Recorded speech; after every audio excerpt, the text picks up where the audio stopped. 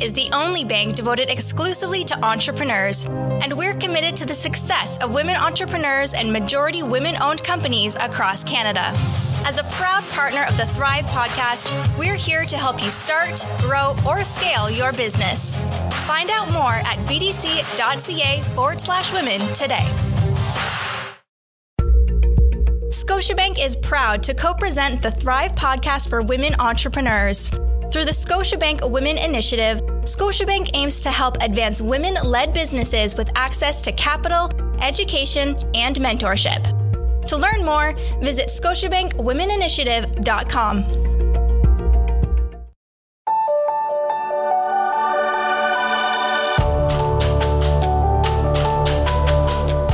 You're listening to the Thrive Podcast on the Startup Canada Podcast Network, where we help women entrepreneurs to start and build thriving businesses. On the Thrive Podcast, we connect you with leading experts, entrepreneurs, and organizations that provide capital, mentorship, training, tools, and other support to help you make your vision a reality faster. This podcast is a production of Startup Canada, Canada's entrepreneurship organization, and is presented in partnership with the Business Development Bank of Canada and Scotiabank. I'm your host, Kayla Isabel, Executive Director at Startup Canada. Welcome to the show. Arielle Goff is a social entrepreneur, policy advisor, and TEDx speaker. She was a policy and regional advisor to the Federal Minister of Families, Children, and Social Development, where she worked on Canada's first national poverty reduction strategy and early learning and childcare framework. She's currently executive assistant to Nova Scotia's Minister of the Public Service Commission and African Nova Scotian Affairs. Originally from Upper Hammonds Plains, Nova Scotia, Arielle credits her commitment to business and civic engagement to her African Nova Scotian roots.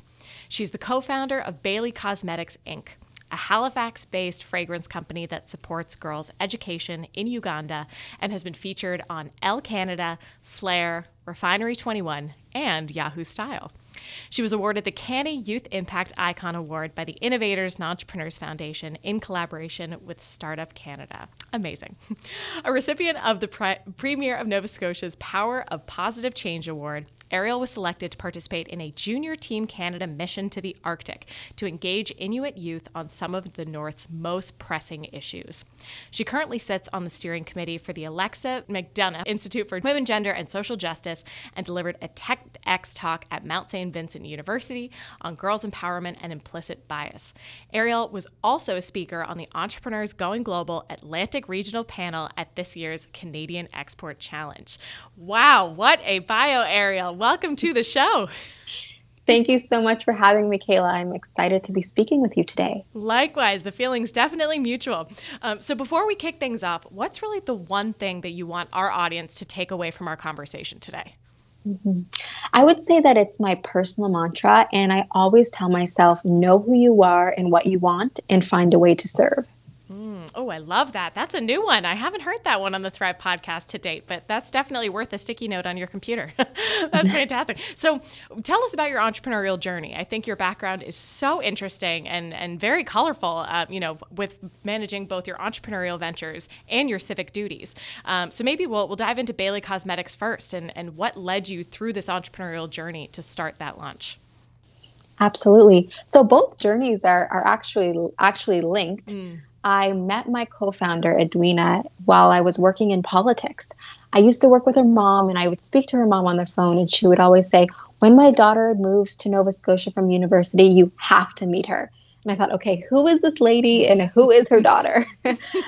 So when Edwina did end up moving to Nova Scotia, we met for coffee, and we always like to say that it was an adult play date because her mom actually sat there while we were having coffee. And it was almost like we had a chaperone.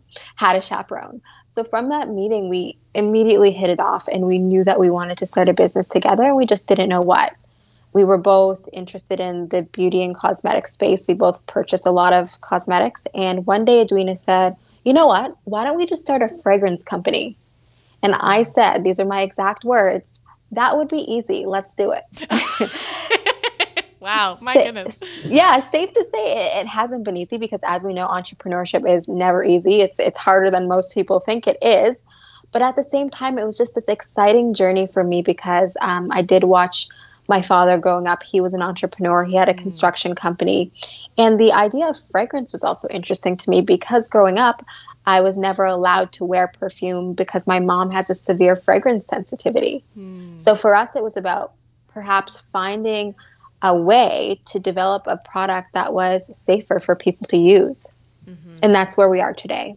Fantastic. And what I find very interesting, particularly within the entrepreneurship space, is for-profit entities aligning and doing social good. So while still being a for-profit company, Bailey Cosmetics is really doing incredible international work, supporting girls' education initiatives in Uganda. What does that program look like, and how did you build this model of your business?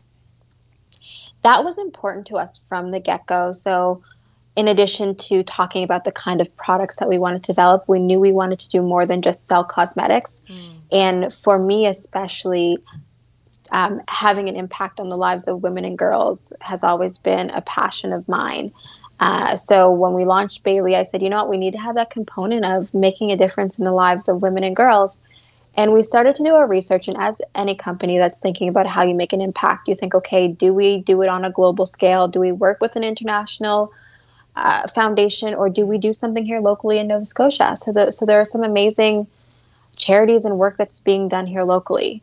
But in the end, we decided to work with the International Foundation simply because we love their model. We love that they're not just this international foundation going into a community and trying to tell the community what to do. They get the community leaders involved in the program. It's the community leaders delivering the program. The community leaders themselves learn about girls' rights and girls' education and why that's important for the community. And then they can then go out and deliver that to not only girls, but boys too. So we love that holistic approach. And we certainly think that it's something that could be applicable in other countries and even in our own communities as well. Amazing. And in your opinion, why is it important for entrepreneurs like yourself, or from across Canada, why is it important for them to build values-based businesses and to have that positive social impact? Because I think we're seeing so many entrepreneurs go into this space, which is fantastic. But for those that are looking to build for-profit businesses, they might not be thinking about this potential. Why do you think that it's important to really be building these value-based businesses that can impact that kind of social change? I think that it's important because we've had people who have done it for us. I know for me, I wouldn't be here, or I wouldn't have the opportunities that I now have to even start a business if it weren't for the people who came before me. So it's all about what kind of world do you want to leave to your kids and your grandkids, and what kind of world do we want to have in the future? And if we think futuristically, that's how we can start to build these values-based businesses, especially when we talk about social issues and solving the world's most pressing issues, and talking about sustainability as well. How do we make products and develop services in a sustainable way so that the earth will still be here for future generations? Sing it. Love it. I'm in complete agreement on that front. So you alluded to this earlier in that your entrepreneurial venture, came out of your civic engagement, and that, you sort of see them as blended in your life. And I want to know more about how you manage those two moving parts. That, there could be a preconceived notion that working as an entrepreneur and having a for-profit business while also being a public servant and being really focused in terms of political engagement, that there could almost be a conflict, or that they might not reinforce each other. Can you speak to your experience navigating those two realms at the same time? For me, the two of them have never been mutually exclusive. And I think that they both speak to who I am as a person. I think at a bare minimum, having some type of understanding of how politics and government works helps you as a business person, because you're constantly navigating that space. Whether you are seeking funding for your business or looking at grants, it's a complex system. So if you can get ahead of that and understand the different levels of government and how they interact, you will be well ahead of the game in business. So that's number one. And then number two, I see both business and politics and civic engagement, again, as a way to affect social change. So in my business, as you mentioned, we have a values-based business where we talk about impact and empowerment. And in civic engagement, it's all about the nitty-gritty of policy work and trying to build systems that are fair for all people. So I think that they both interact and work together It's just about getting the work done in different ways. Amazing. So that's how you're going to change the world, Ariel. That's incredible. Working from multiple really important sides, and a really incredible position for you to be in at this stage of your career. I think ultimately the exposure that you've had across both of those spaces is so impressive, and there's so much more room for you to grow into. But you're already well ahead of many who have just dedicated on one sphere. So really impressive to see. So you also spoke a little bit earlier about your roots, and as someone with African Nova Scotian roots, what has the role of your heritage played in the development of your business, and really this value-based perspective on civic engagement that you have? Can you share a little bit about that with us? Mm-hmm. So my ancestors came to Nova Scotia after the War of 1812, and they were promised land here in Nova Scotia because they were faithful to the British during the war. Mm-hmm. And unfortunately, when they got here, the land was not livable, and they continued to face persistent racism and discrimination as a result.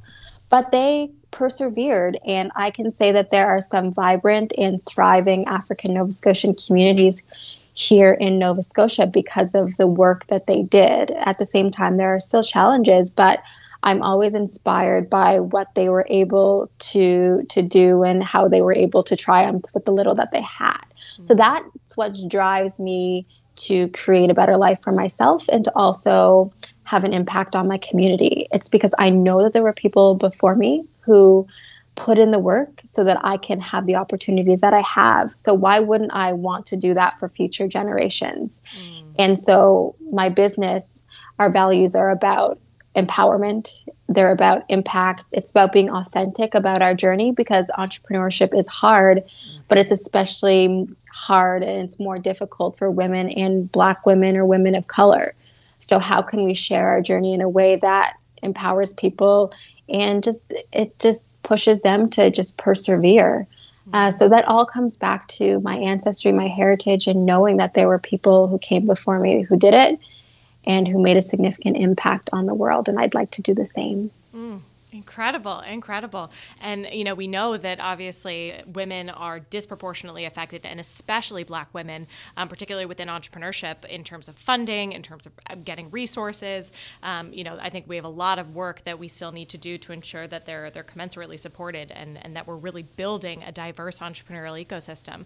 But also on the youth side, you won the Canada Innovators and Entrepreneurs of the Year Youth Impact Icon Award. Which is an incredible feat, and that you've already built this business as a young entrepreneur. What advice would you have for other fellow young women innovators who are looking to start a business based on your experience? And what would you share to yourself even a few years back at the beginning of your journey? Obviously, you might share, that wasn't quite as easy as I thought it was going to be, as you may have thought at the beginning. But what advice would you have for other young women like yourself? I would say just do it, not to sound like Nike, but that's certainly another personal mantra of mine, because I think action is powerful, and it's my favorite word, taking action. Even if it fails, even if you take action and it doesn't work out, just the act of doing something and showing that your actions have a result, I think is powerful, especially for young people.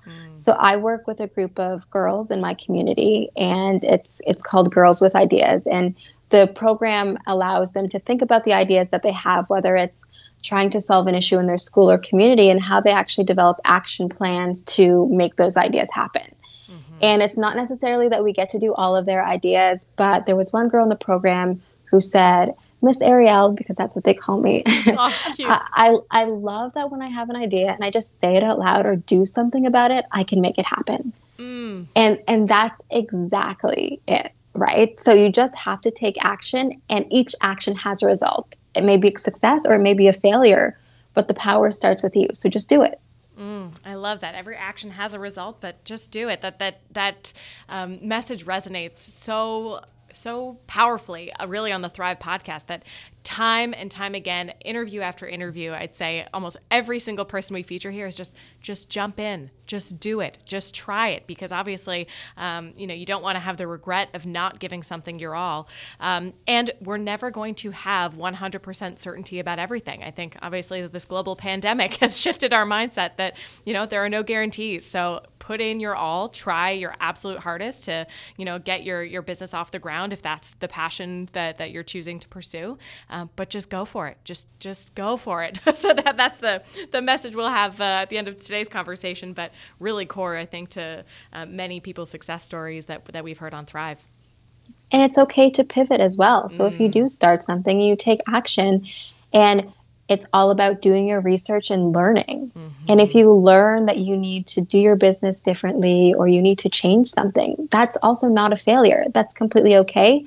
And most entrepreneurs will tell you that that's 80% of what business is. It's learning to figure things out and to pivot.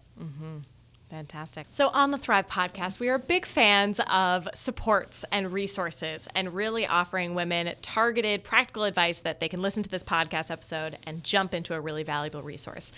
What are some of the supports that either you used or of other women entrepreneurs using, particularly for millennials? Do you have any off the top of your head? Not to sound biased, but Startup Canada is a great place to start, because you do have a fantastic page with resources for women entrepreneurs that I did stumble upon early in my journey. I also know here locally in Nova Scotia, we have something called the Center for Women in Business, which is fantastic because they connect you with whether it's financial resources or how to develop a business plan, but they also connect you with a network of women. And I think your network is where the magic can happen to get your business off the ground. Another thing is LinkedIn, I think, is heavily underutilized with young people. Sometimes there's this fear of just reaching out to someone who you don't know, but that is exactly what I did early on, and I was able to make some fantastic connections. So figure out who's in your industry and who may have the knowledge or expertise that you don't have, and just send them a message. You would be very surprised at how many people are just willing to sit down and have a conversation with you. I think especially now, the meeting up face-to-face for a coffee is going to be, a thing of the past for quite a while. So people are probably, I hope, going to be very receptive to, strangers rolling into their LinkedIn DMs if that's how you position it. But yes. But yeah, I think that overall sense of entrepreneurs helping entrepreneurs, it is so inspiring to see how people support younger generations, how they support even their competitors, industry to industry, in offering advice, saying, these are the mistakes I made early days. Here's how to avoid them. I'm always so struck at seeing how generous people are with their time, and especially during COVID. That sense of community within the entrepreneurship space has been really incredible. So that's a great piece of advice.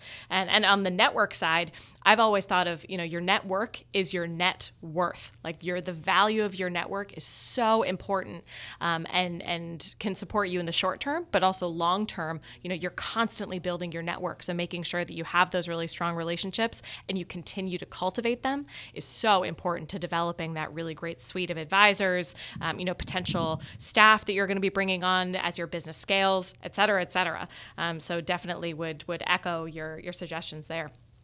That is so true, Kayla. And I do find that especially as women of color entrepreneurs, we don't have that network starting out. So it is a lot more work for us, and it can be intimidating, but it certainly pays off in the end to develop that network. Agreed. So as we wrap up this fabulous conversation, Ariel, what's the best piece of advice that you'd like to leave our listeners with to really take out of this conversation, noodle on, and potentially implement into their businesses today? I think anyone can build a product, but not everyone can be you. You have something unique, and that's your values. So start with your values when you're building a business. And if you do that, no one can touch you.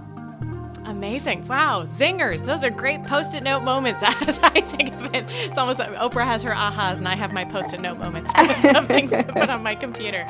That's fabulous. Thank you so much, Ariel, for sharing a bit about your story, your very many journeys that you've already been on, and for sharing some really fantastic advice with our audience of fabulous women entrepreneurs. Thanks so much for joining us. Thank you for having me. It was a pleasure.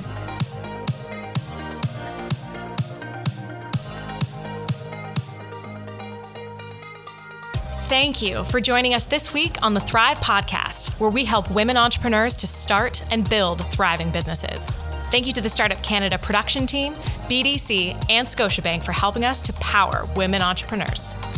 Visit startupcan.ca/women to download the playbook Resources for Women Entrepreneurs with a comprehensive list of support for you and your business. Visit startupcan.ca for the latest episodes of the Startup Canada podcast, hosted by Rick Spence, and plug into the Startup Canada network. Until next time, I'm Kayla Isabel. It's time to thrive.